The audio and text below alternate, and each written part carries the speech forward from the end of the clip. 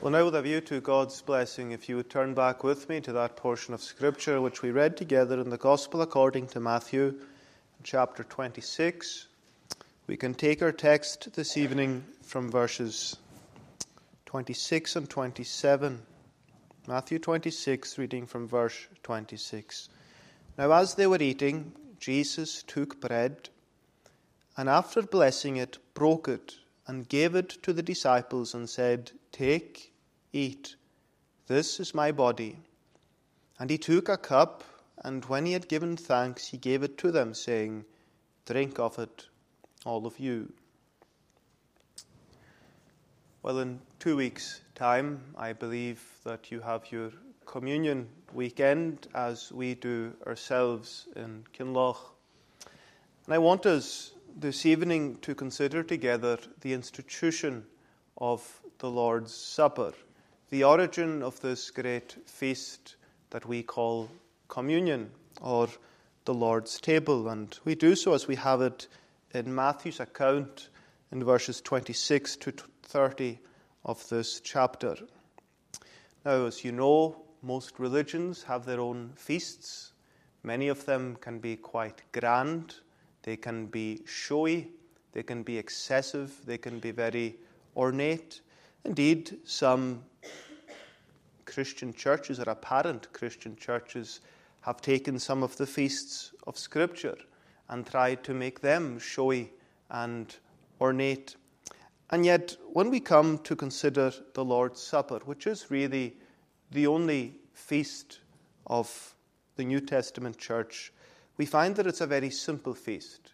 We find that to the eyes, it's not really a feast at all.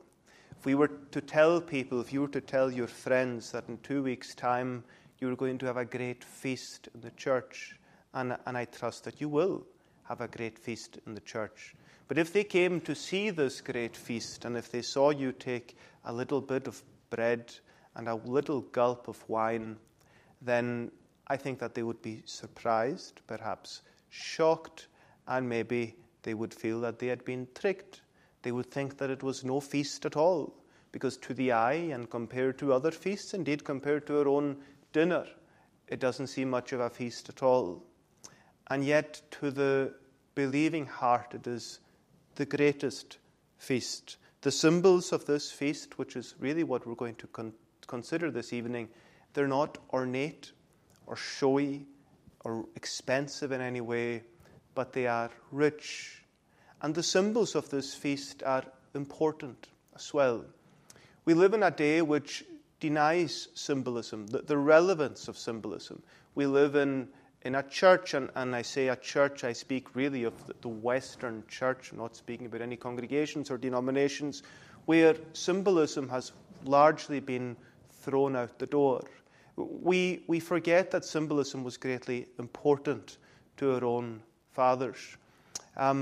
You walk into a Roman Catholic church, a Roman Catholic cathedral, it's full of its own symbolism. And that symbolism speaks of the beliefs and the traditions of that church.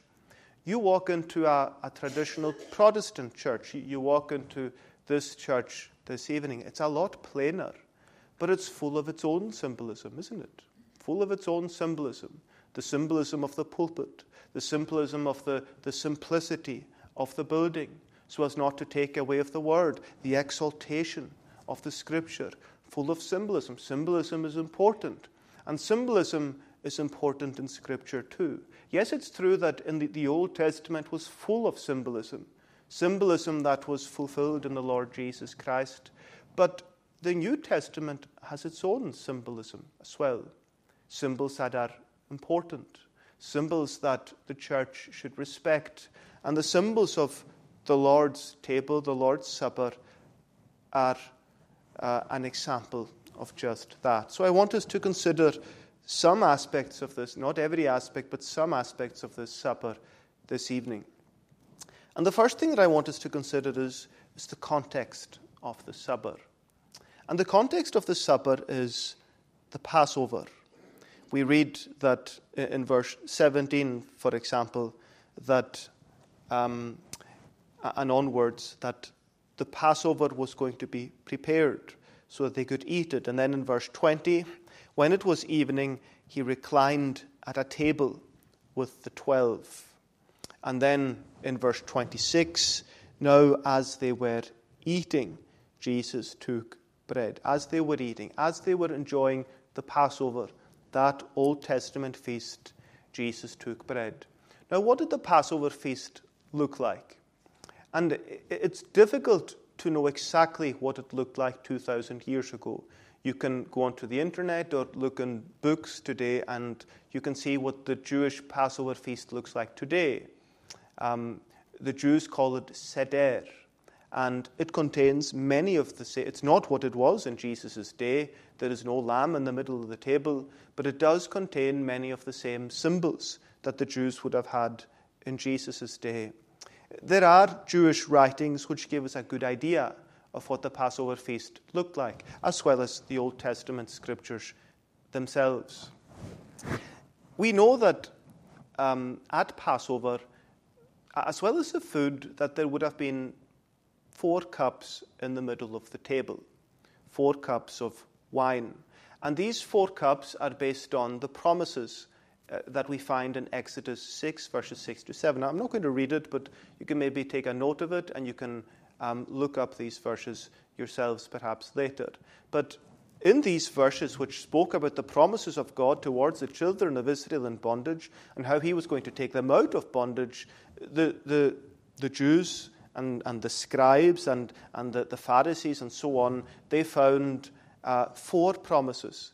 And at their Passover supper, they had 4 cups of wine which represented these promises. And interestingly, today, the Jews, when they have their own, or most of the Jews, there are varying practices within Judaism as there are varying practices within Christianity. But most of the Jews will have 4 cups of wine in the middle of their table as well. And they all have their own meaning.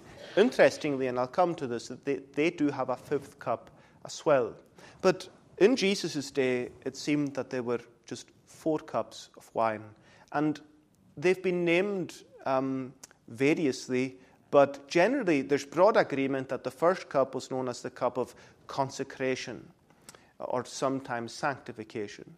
The second cup was known as the cup of showing forth, sometimes the cup of release. The third cup was known as the cup of blessing, sometimes called the cup of redemption. And the fourth cup was known as the cup of joy, again sometimes known as the cup of the Messiah. So you have these 4 cups in the middle of the table.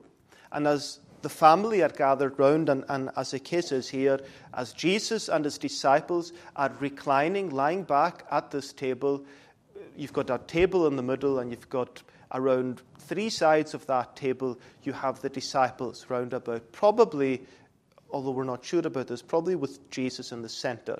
That's where the host would sit, and almost the horseshoe round about him. And it was the custom that the host, normally the father of the house, in this case Jesus is the host, would pray over, to begin the feast, he would pray over the first cup, the cup of consecration. He would pray over it, and then the first course of food would be brought out. And this first course probably included something like greens, maybe with a bit of nuts and fruit mixed up in it, and possibly some bitter herbs in there as well. That's what the lamb was cooked with, but possibly with some herbs in there as well. And this would be often salted or mixed with vinegar. And with that, they would have bread. It was unleavened bread that they used. You can see the symbolism of that in the Old Testament and explained in the New Testament as well. All leaven had to be put out of the house at the feast of unleavened bread. So it was hard bread. And it seems, and I found this in Edersheim, the Jewish minister. He was actually a minister of the Free Church in the 19th century for a time. He wrote a very famous book called The Life and Times of Jesus the Messiah. He says that the bread would be taken at the Passover and it would be snapped in half, and part of it would be used for eating and the rest of it would be put away and it wouldn't be eaten at all. It is interesting that in modern Jewish Passover ritual, that they do the same thing, that they take the bread, the hard bread, and they cut it in half, and part of it, what they do is they hide it somewhere in the house, and then at the end of the feast, the children are told to go and find it. And when they find it, whoever finds it gets a prize. That didn't happen, obviously, in Jesus' day, but it seems that the practice that they have today probably goes back 2,000 years, if not longer. It seems also that when we read of Jesus here at the beginning of the portion that we read, eating with the disciples, and when he's dipping his hand in the dish in verse 23, when he's dipping the sop, as it's called, and he's mixing the bread with these vegetables and the fruit, that this is what's being spoken of, the first course of the Passover. When this was passed, they had what they called, and they still call, the Haggadah. Now, the Haggadah was basically the youngest person in the family, normally a child, in this case, one of the disciples, would ask the host, ask the father, what does all of this mean? What do these symbols mean? And the host would then explain the symbols. He would talk about the bitter herbs, what it meant. He would talk about the lamb. He would talk about the unleavened bread. He would talk about the Passover, why they're here, why they've been called to do what they're doing. And it's interesting that Jesus, in all likelihood, did the same thing as well. He would have been asked, what does all of this mean? And to have been a fly on the wall, or even better, to have sat there and to hear his explanation. You know, it's interesting, when Jesus was on the Mount of Transfiguration, and Moses and Elijah came to speak with him there, you remember what they spoke to him about? They spoke to him about his decease that he would accomplish in Jerusalem. And the word decease there in the original, the Greek, is his exodus. They came to speak about his exodus that he would accomplish. And as he came here to speak about the great exodus of the children of Israel out of the bondage of Egypt, of God's redeeming purposes in making them his own people, surely he would have applied this to his own exodus, to his own redeeming death, whereby he redeemed us not with corruptible things such as silver and gold, but with his own precious blood, as of a lamb without blemish and without spot. After this was done, the first part of the Hallel would be sung.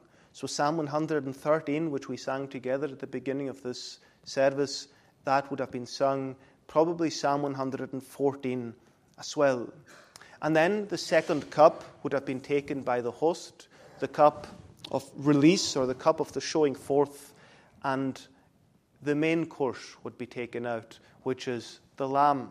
And they would begin then to eat that lamb. And then when that was done, a third cup, the cup of blessing, would be prayed over, and that would be drunk. And then at the very end of the service, or the supper, as it was, the second part of the Hallel would be sung. So Psalms 115 to Psalm 118. Now, I think that Jesus, in fact, we can be quite sure that Jesus stopped short from singing Psalms 115 to 118. Certainly, he didn't sing Psalm 118, and we'll see why shortly. I also think that there are some who believe that the fourth cup, the cup of joy or the cup of Messiah, was drunk. There are others who think that it was left and that it wasn't drunk at all. Interestingly, did I say it? I'm not entirely sure, that the Jews today have a fifth cup, which they call the cup of Elijah, and they leave that cup undrunk because they wait for the return of Elijah, not knowing, as Jesus tells us, that Elijah is here, that Elijah has come. They also leave the door open for him. But anyway, at the end of this Passover feast, or towards the end of it, he stops short of closing with the singing. And at the end of this feast of the Old Covenant, the feast of the Old Testament, at the end of this sacrament of the Old Testament, which is basically what it was a sign and seal of God's covenant promises to his people. At the end of it, Jesus does something new. and he introduces a new sacrament, a sacrament of the New Testament. And I want us to see how he did that in the elements that he used. The first element, of course, is bread. We read here in verse 26 that as they were eating, Jesus took bread and after blessing it, he broke it and gave it to the disciples and said, "Take, eat, this is my body." Now, I think it's Edersheim again who says that after the lamb was eaten, that nothing else was to be eaten at the Passover meal. That was it. It was closed with the lamb. No more food was allowed. But at this point, where no more food was to be eaten, Jesus took bread and he broke it. Whether he took the broken half that was left to the side or not, we can't be entirely sure. But he took bread. The bread would have been unleavened bread. People make a big thing of this. The Roman Church, for example, have for a long time, for centuries, insisted upon using unleavened bread, which, to be honest, they don't really do. A wafer isn't bread. But they've insisted on this, as has, I think, although I could be corrected, the Lutheran Church. Whereas the Greek Church from the beginning insisted on normal bread and not unleavened bread.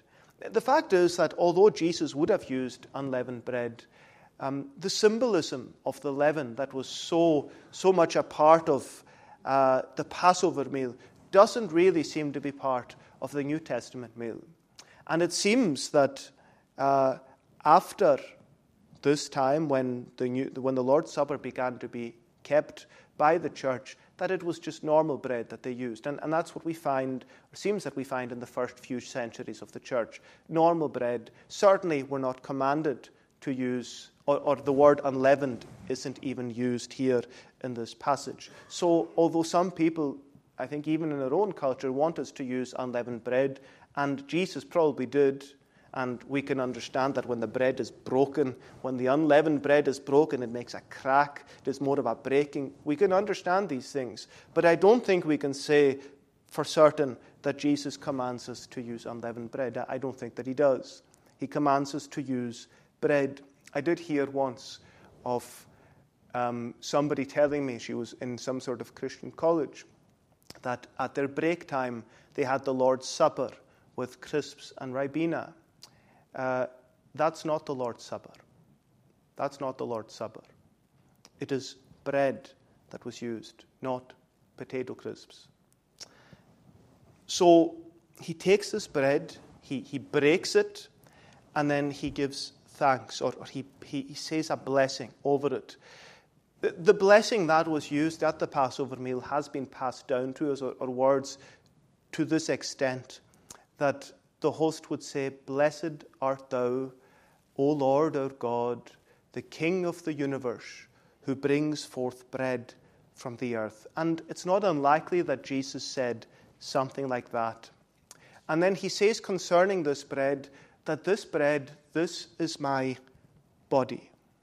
This is my, take, eat, this is my body.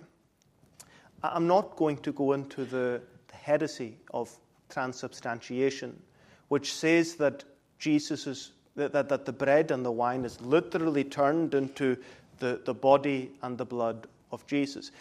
What they say is the accidents, what you see of the bread and the wine remain the same, but the substance of it is literally changed into the bread and the body of Jesus, which is tied to why they view it as a sacrifice, which is also tied to why they have it at what they call an altar rather than a table. An altar is for sacrifice. A table is for a meal.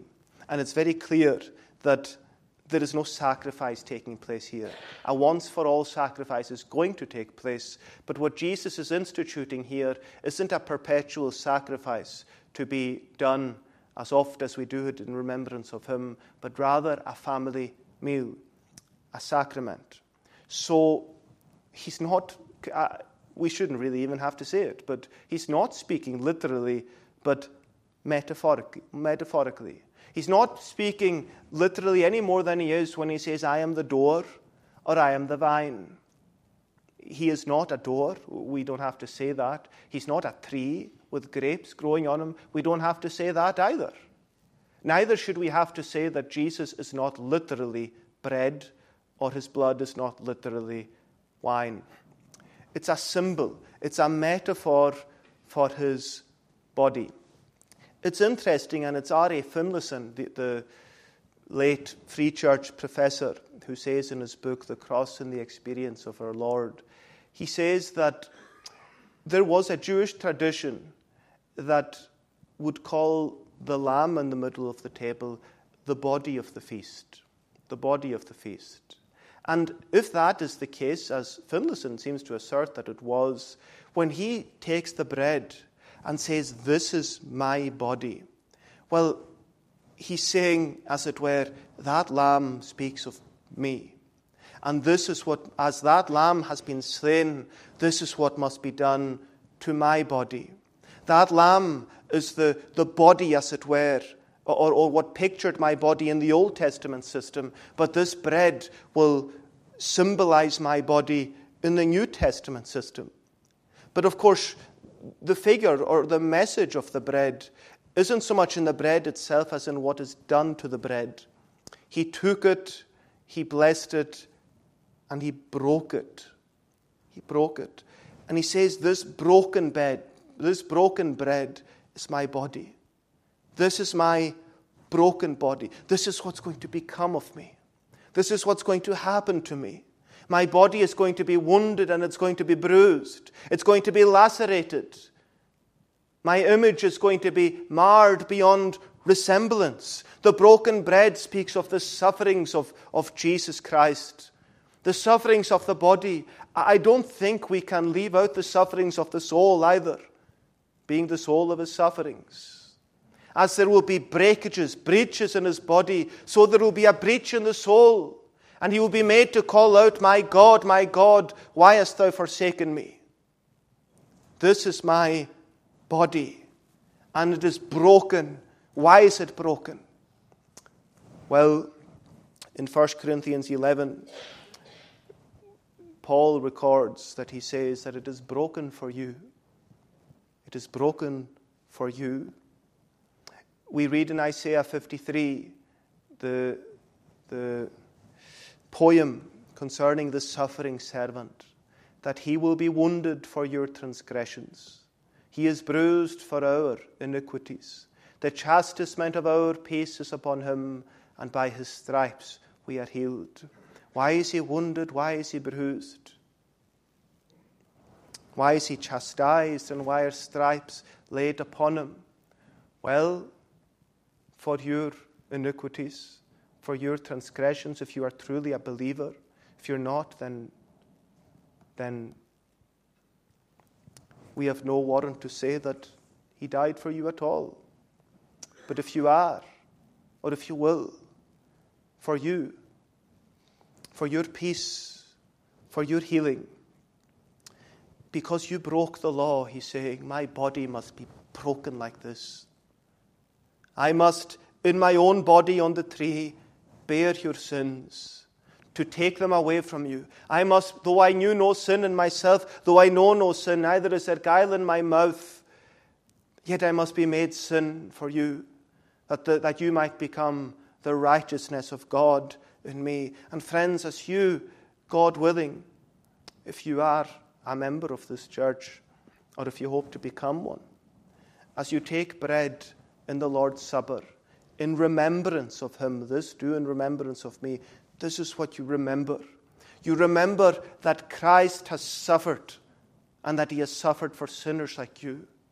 You remember that his body has been broken, and it's been broken because of your iniquity, your shortcomings, your wickedness, that you might have peace with God, that you might be healed. And so we have the bread. And the second element that we have is, of course, the wine. Verse 27, and he took a cup, and when he had given thanks, he gave it to them, saying, drink of it, all of you. Paul tells us that it was after the same manner also that he took the cup.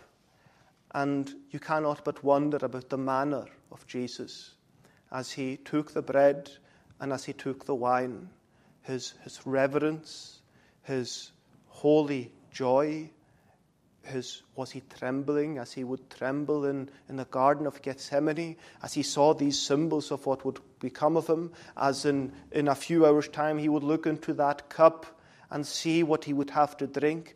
We don't know. But after the same manner also, he took the cup. What is this cup? And the cup is normally, here it says he took a cup in the ESV. There is a textual variant. Some texts, I don't like going into texts.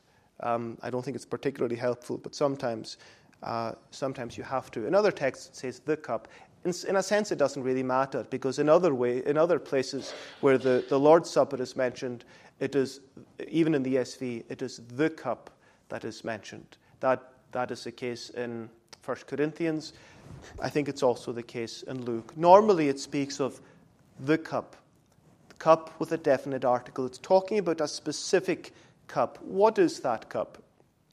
Now, as some of you will know, if you've read The Cross and the Experience of Our Lord, R.A. Finlayson says that it is the fourth cup. Or he with a measure of reticence, he suggests that that's what it is, the fourth cup. You might be thinking, well, I don't see all of these cups in Scripture. And we don't see all of these cups in Scripture. But if you read the Gospel according to Luke, if you read his account very carefully, you will see two cups. You will see there that there was more than one cup, that there were at least two cups. But Finlayson suggests that this fourth cup was a cup that was not usually drunk, the cup that was left on the table until the return of the Messiah. It was the Messiah's cup, the cup of joy. And it's this cup that Jesus takes.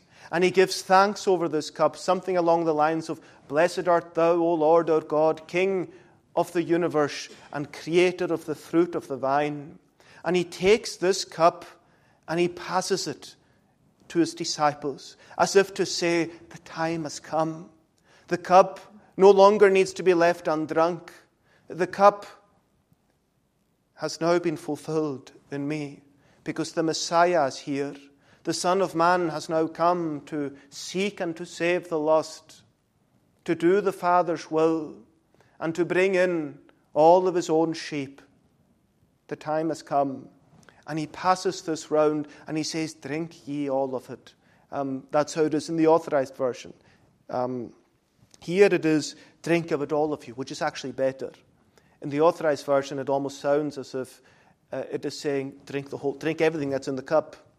That's not what it's saying. It's saying, "Drink of it all of you," which is important as well. Because again, I don't mean to put down on other churches, but it's important for us to know why we do what we do and why we don't do certain things. And as you know, the Roman Catholic Church doesn't give the cup to the congregation. The priests have it, but the congregation doesn't get it. It is withheld from them.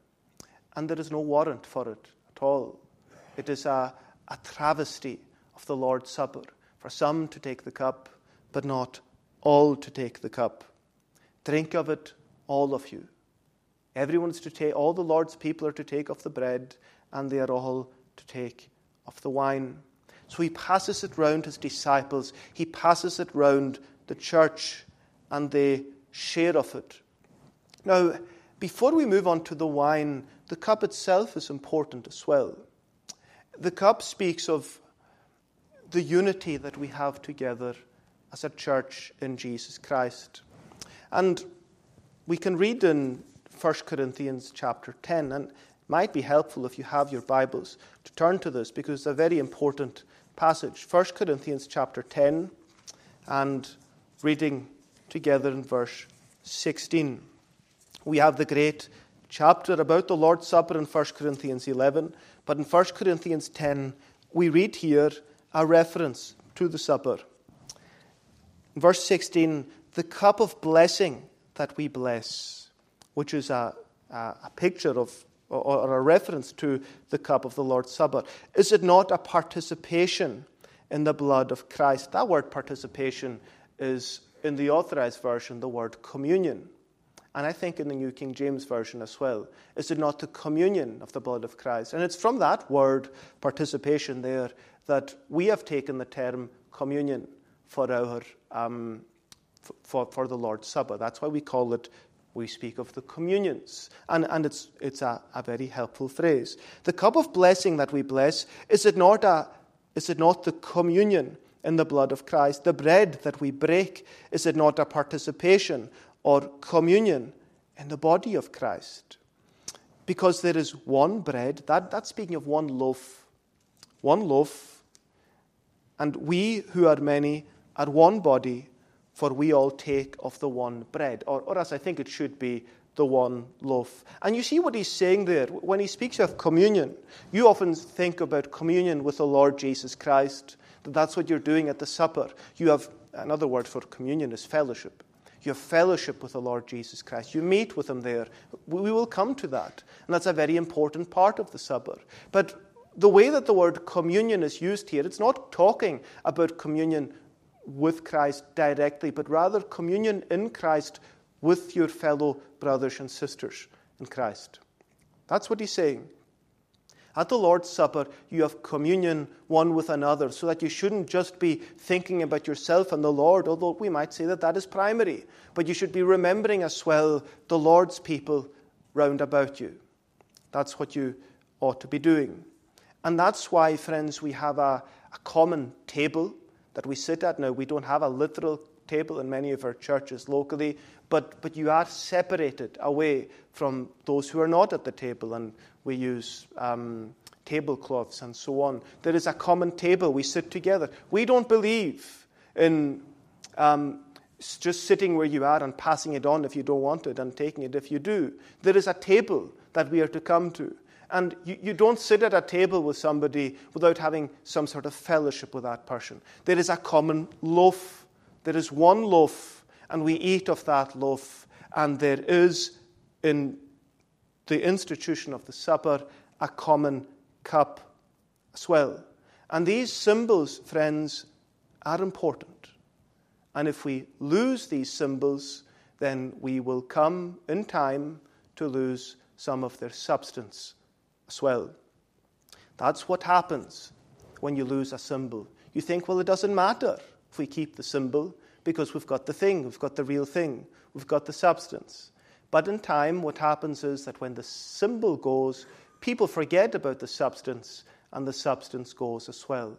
Jesus has given us symbols, and he's given symbols to our weak and frail flesh because we need them. What about what was in the cup? In verse 28, we read, "For this is my blood of the covenant, which is poured out for many for the forgiveness of sins." What is in the cup? Well, he describes it in verse 29 as the fruit of the vine. It is wine. It is, we can almost certainly say, red wine. It was red wine that was drunk in Palestine in the 1st century. These are the grapes that were grown. That's what would have been drunk. We also know because that's what they drank at the Passover. It was wine, normally, probably a weaker wine than what we have. We tend to have port. There are practical reasons for that. There are perhaps other reasons as well. But port tends to be quite strong. What is it? It's about 18% or 20% or something like that. The wine that they would probably have had, they did have at the Passover, and that Jesus would probably have taken, would have been mixed with water, perhaps 2 parts water, 1 part wine. But it was wine, and it was alcoholic wine. It wasn't grape juice. Grape juice is the fruit of the vine, but it's not wine. It is not that which makes the heart glad. We read in 1 Corinthians 11 that some people drank so much of it that they became drunk. Now, you can drink as much grape juice as you want. It's not going to make you drunk. But if you drink a lot of wine, then that'll make you drunk. What we have here, what was instituted, was wine. And I know that many churches have decided, well, we're not going to do that anymore because we're afraid that will cause alcoholics to stumble. And we should be afraid to cause alcoholics to stumble. If meat causes my brother to stumble, then I will eat no meat. If alcohol causes my brother to stumble, I should drink no alcohol, certainly in the presence of that person. But having said that, Jesus instituted wine in his supper for a reason, not grape juice. He knew the weaknesses and the vulnerabilities of the alcoholic, as he knows all of our weaknesses and vulnerabilities, and yet he still decided to use wine. And if we're going to say, well, we want to be careful and we want to be concerned and loving towards our alcoholic or former alcoholic brothers, are we more loving? Are we more careful? Are we more moral? Are we more wise than Jesus himself? Because when we change aspects of the Lord's Supper that he has instituted, then that's essentially what we're saying. And I'm sure that none of us want to have that said about us. It's also the case that what this wine symbolized was blood. And that's why we know that it was red wine as well. White wine isn't a particularly good picture of blood, whereas red wine is. And so he says concerning it that this is my blood of the covenant, which is poured out for many for the forgiveness of sins. This is my shed blood, or my poured out blood. The shedding of blood, when we read of it in Scripture, invariably speaks not of getting a cut or even a bad cut and losing a lot of blood, but it speaks of death. When somebody's blood is shed, whoso sheddeth man's blood, by man shall his blood be shed. That is your institution of capital punishment through Noah. It's not talking about cutting somebody, even cutting somebody badly. It's talking about killing somebody. So what he's talking about here isn't losing a lot of blood. He's talking about death. Now, in the Old Testament, we read that without the shedding of blood, there is no remission.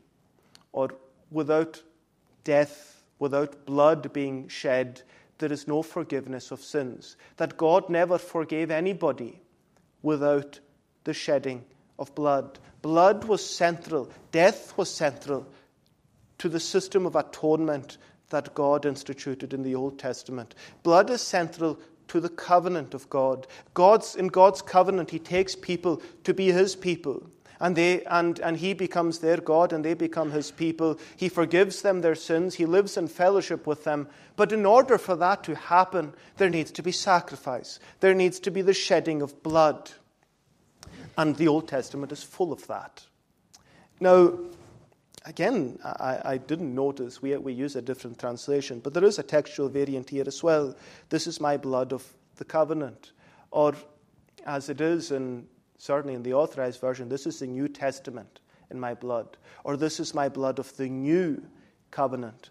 I don't want to enter into the textual variant, but it's important for us to understand that when he's talking about the two different covenants, the Old Covenant and the New Covenant, as we speak of Old Testament and New Testament Scriptures, the way that God dealt with his people through Moses and the way that God deals with his people through Christ, we're not talking about two different covenants as we speak of the covenant of works, with which, I know this is a wee bit complicated, but the covenant of works which God made with Adam before the fall, and then the covenant of grace that he made through Abraham and Isaac and Jacob and David and so on, Moses and David and so on afterwards. He's not talking about two different covenants. He's talking about the same covenant, but different stages of that covenant. When God dealt with Moses through all this system of sacrifices, he was dealing with them graciously. That covenant was a covenant of grace.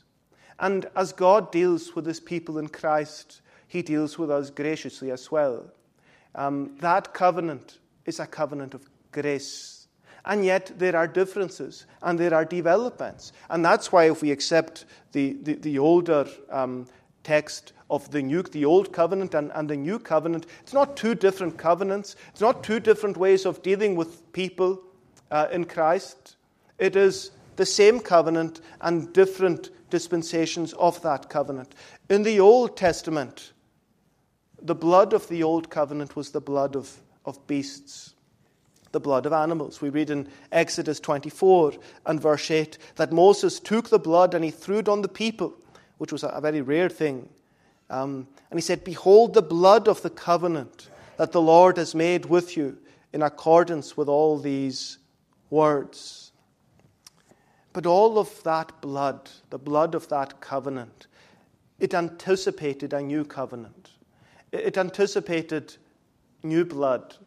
It anticipated and spoke of and prefigured the blood of the Lord Jesus Christ himself.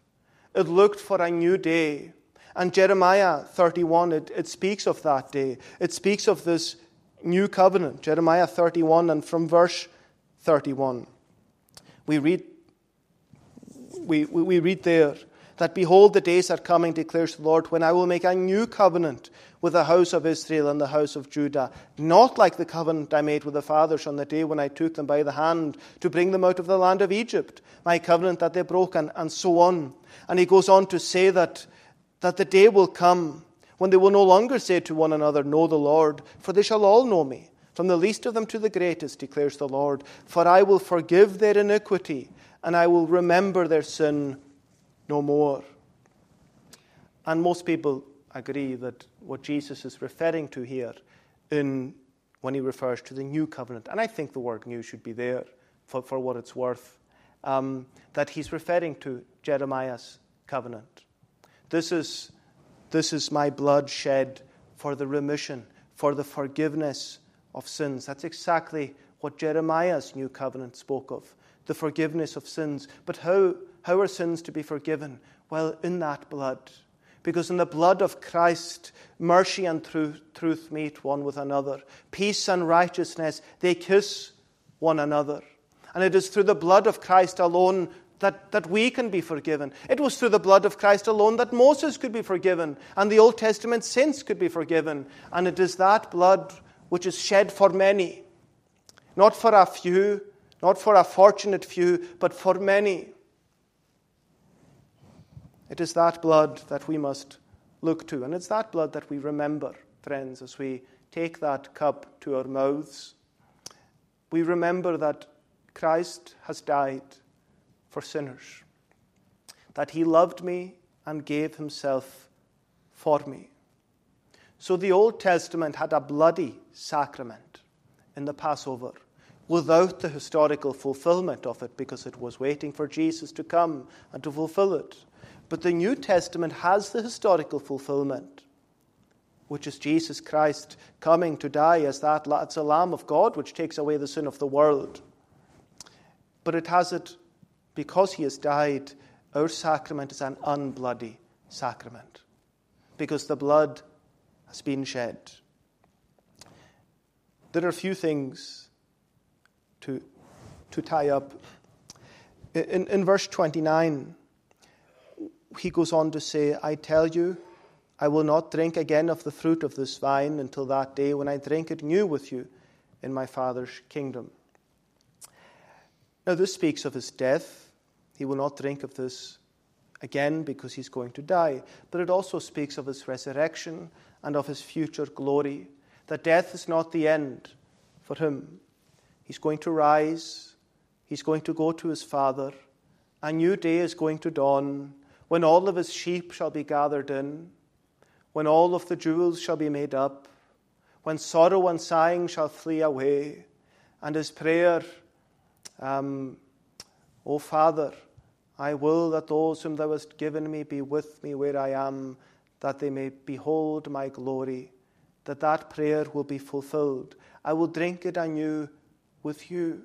And that's a precious word for the disciples, and it's a precious word for you, even as you sit at the table, that you remember that another feast is to come. That as the Passover was superseded by the Lord's Supper, that the Lord's Supper itself will be superseded by the marriage supper of the Lamb. Because of the broken body and the shed blood of Christ, there will be a feast in heaven. And that's why, as we read in 1 Corinthians 11, as often as we do this, we do show the Lord's death until he comes. He is coming again to gather his people in to that feast. What a blessing, what a privilege, friends, to be one of that number who will not only sit at the Lord's Supper, but he will sit at the marriage supper. Then in verse 30, we read that when they had sung a hymn, they went out to the Mount of Olives. Why is this hymn mentioned? Did Jesus sing hymns? Well, not hymns as we know hymns. Almost every commentator that I read on this, and those from all sorts of different traditions, they accepted that the hymn was one of the psalms between Psalm 115 and Psalm 118. This is what was sung at the end of the Passover. But you see, the Passover had been continued because it was being superseded by the Lord's Supper, which is why Jesus didn't sing these psalms at the end of the Passover, because it wasn't over. Something new was going to be done. But now, in order to close this new feast, he sings these psalms. This is why we sing Psalm 118, or normally, I'm not sure this is right, but I did hear it said once that in the island, on the Church of Scotland, they often had Psalm 116 when they rose from the supper, whereas in the Free Church, they had Psalm 118. I know in the Free Church we have Psalm 118. Whether the Church of Scotland used to have Psalm 116, I don't know. But the reality is that both of these psalms were sung at the end of the Passover, and that's why they were sung in our tradition. We have many traditions. People today don't like traditions, but traditions are there for a reason. And our fathers were not fools, and they had scriptural reasons for many of the things that they did. And so as they sang together these words, Isle of salvation, take the cup, on God's name will I call. In dwellings, Psalm 118, in dwellings of the righteous is heard the melody of joy and health. The Lord's right hand doth ever valiantly. I shall not die, but live. With what new understanding, with what new light they would have sung these words. As they came to the end of Psalm 118, which we will sing at the end, God is the Lord who unto us hath made light to our eyes. Bind ye unto the altar's horns with cords a sacrifice. The sacrifice that prefigured Christ, and the disciples coming to know that no longer would they have to do that, because Jesus himself has bound himself as our great high priest. He has bound himself to the horns of the altar as our sacrifice. These psalms are not superseded. Rather, they are filled with new meaning, filled with new life, filled with Christ, which is, friends, why we continue to sing them, and why I hope we long continue to sing them. Let me conclude with our partaking of the supper. Just quickly, because Jesus says, he says, take, eat, this is my body, and drink. Drink from it, all of you. What's he calling us to do? Well, he's literally calling us to eat the bread and drink the wine. He's calling us to do that. But clearly he's calling us to do more than that. If all that was required of you and me was to eat and to drink, then there would be no such thing as eating and drinking unworthily, eating and drinking without discerning the Lord's body. What he's calling us to do is to discern Christ within the bread and within the wine, and to partake of what the bread and the wine symbolizes, himself. Himself. You find similar, really the same imagery in John chapter 6. And I'm just going to read a few verses here. John chapter 6 and from verse 51. Or he says, I am the living bread that came down from heaven. If anyone eats of this bread, he will live forever. And the bread that I will give him, that I will give for the life of the world, is my flesh. And then he goes on to say, truly I say to you, unless you eat of the flesh of the Son of Man and drink his blood, you have no life in you. Whoever feeds on my flesh and drinks my blood has eternal life, and I will raise him up on the last day. For my flesh is, as it is known to many of my flesh, is meat indeed, and my blood is drink indeed. What's he saying? Well, what's he not saying? He's not saying that his flesh is literally to be eaten. Neither is he making reference here to the Lord's Supper. But you have the same sort of figure, the same sort of picture of eating and drinking Christ. It's not talking literally, it's talking spiritually, metaphorically, figuratively. And that's what we do when we believe on the Lord Jesus Christ. We partake of him. We are united. Just as you put food in your mouth and drink it, it becomes part of your body, basically. Then so we are told to take Christ to ourselves. Not only to know what he has done, not only to believe in what he has done, but to receive him. To receive him to ourselves, to make him ours. And when we do that, well, as bread nourishes the body, and as wine makes glad the heart, so the body of Christ will nourish our body, and our soul particularly, And the blood of Christ, the bread of Christ, his body, will nourish our body, our soul, and his blood will gladden our heart. That's what the Lord's Supper, that's what the gospel does for us. That's also what the Lord's Supper does for us. The Lord's Supper doesn't give you anything that you don't get right here in the preaching of the Word. But often you'll find that it'll give you more of the same thing. It'll give you more of the same thing. Rome teaches the physical presence of Jesus Christ in the supper. The Bible teaches the spiritual presence, that by faith we feed upon him, and he meets with us, and he strengthens us, and he gives us grace, and he gives us nourishment, and he gives us gladness. That's what we do. We partake by faith, we receive by faith. Finally, and I do apologize, the time is gone. Who was there, or who should be there? Well, I'm not going to read it because of the time, but you can read verses 31 to 35 yourselves, where Jesus says, "You will all fall away because of me this night." That's what was going to happen. Jesus says, "Though they all fall away, I will never fall away." Peter says, and Jesus says to him, "Though before the cock crow, twice you will deny me 3 times. What kind of people were at the supper then? Well, it's easy to be negative about the disciples here because they fell away and they had a false confidence. But we do see devotion, dedication, zeal. I think we see love as well. And if we can't say with these disciples, it wasn't just Peter who said it, it was all of them. If we can't say with the disciples that we hope that we will never be offended in the Lord Jesus Christ, then we have no place at the supper. If we don't have that love and that devotion.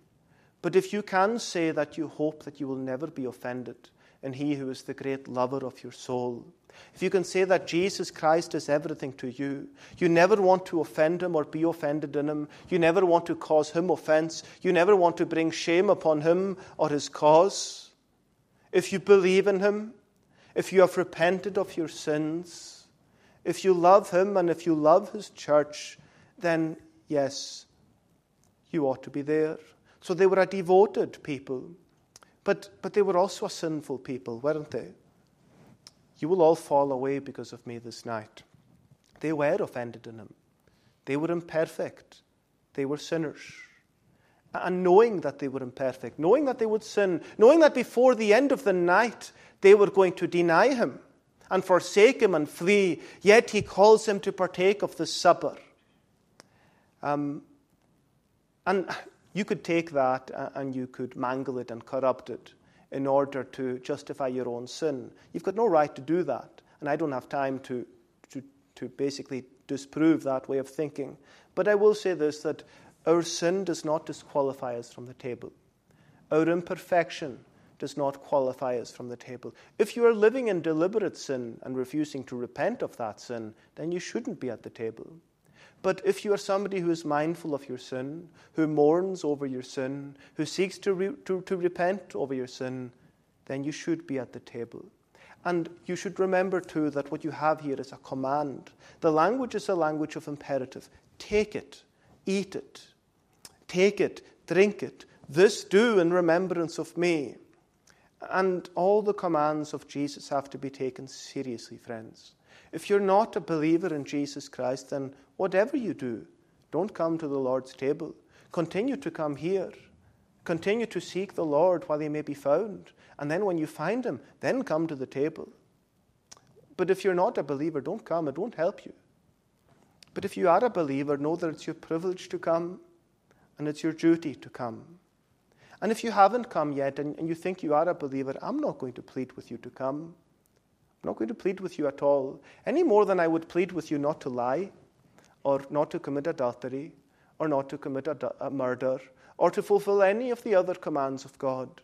Because I know that if you are truly a believer, if you love the Lord Jesus Christ, then you will want to keep his commandments. If you need emotional blackmail from the pulpit, which, let's face it, it often happens, and I don't think it should happen. But if you need emotional blackmail from the pulpit to make you feel bad in order to profess faith, then I don't think you're ready. Or if you're so afraid of men, so afraid to sit before a session for 5 minutes and tell them why you love the Lord Jesus Christ and want to be a member of his church and want to sit at the Lord's table, if you're so afraid of men that you're unable to do that for the Lord who died for you on Calvary's cross, then you need to deal with your fear of man first of all and take that to a throne of grace and say, Lord, why am I more afraid of men than I am of thee? But if you love the Lord and if you're seeking to walk with him, I know that you will take this duty very seriously and that you will seek to be where the Lord's people are, sitting, eating and drinking and showing forth the Lord's death till he come. Amen. Let us pray. Gracious Lord, bless thy truth to us. Make us thankful for it. Encourage us in the word and forgive us for sin for Christ's sake. Amen. Let us conclude in Psalm 118. And we're reading from verse 24, page 399. I do apologize for the time. Reading verse 24 down to the end. I'm just going to read the first and the last verse. This is the day God made. In it will joy triumphantly. Save now, I pray thee, Lord, I pray. Send now prosperity. Thou art my God, I'll thee exalt. My God, I will thee praise. Give thanks to God, for he is good. His mercy lasts always. 4 verses from verse 24 to the end of the psalm. This is the day God made, and it will joy triumphantly. This is the day God made, in it will joy triumphantly. Save now, I pray thee, Lord, I pray. Send now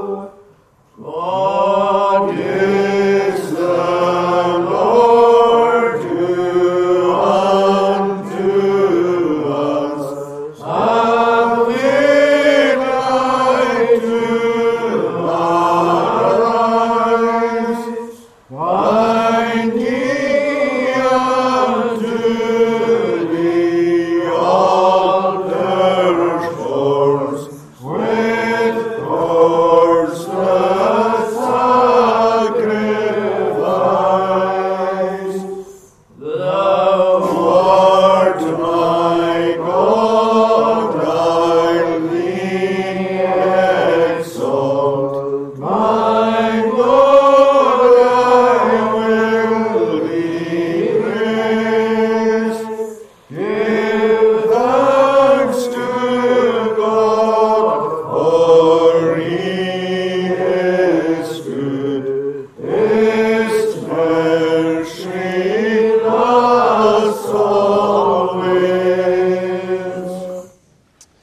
may the grace of the Lord Jesus Christ, the love of God, and the fellowship of the Holy Spirit be with you all. Amen.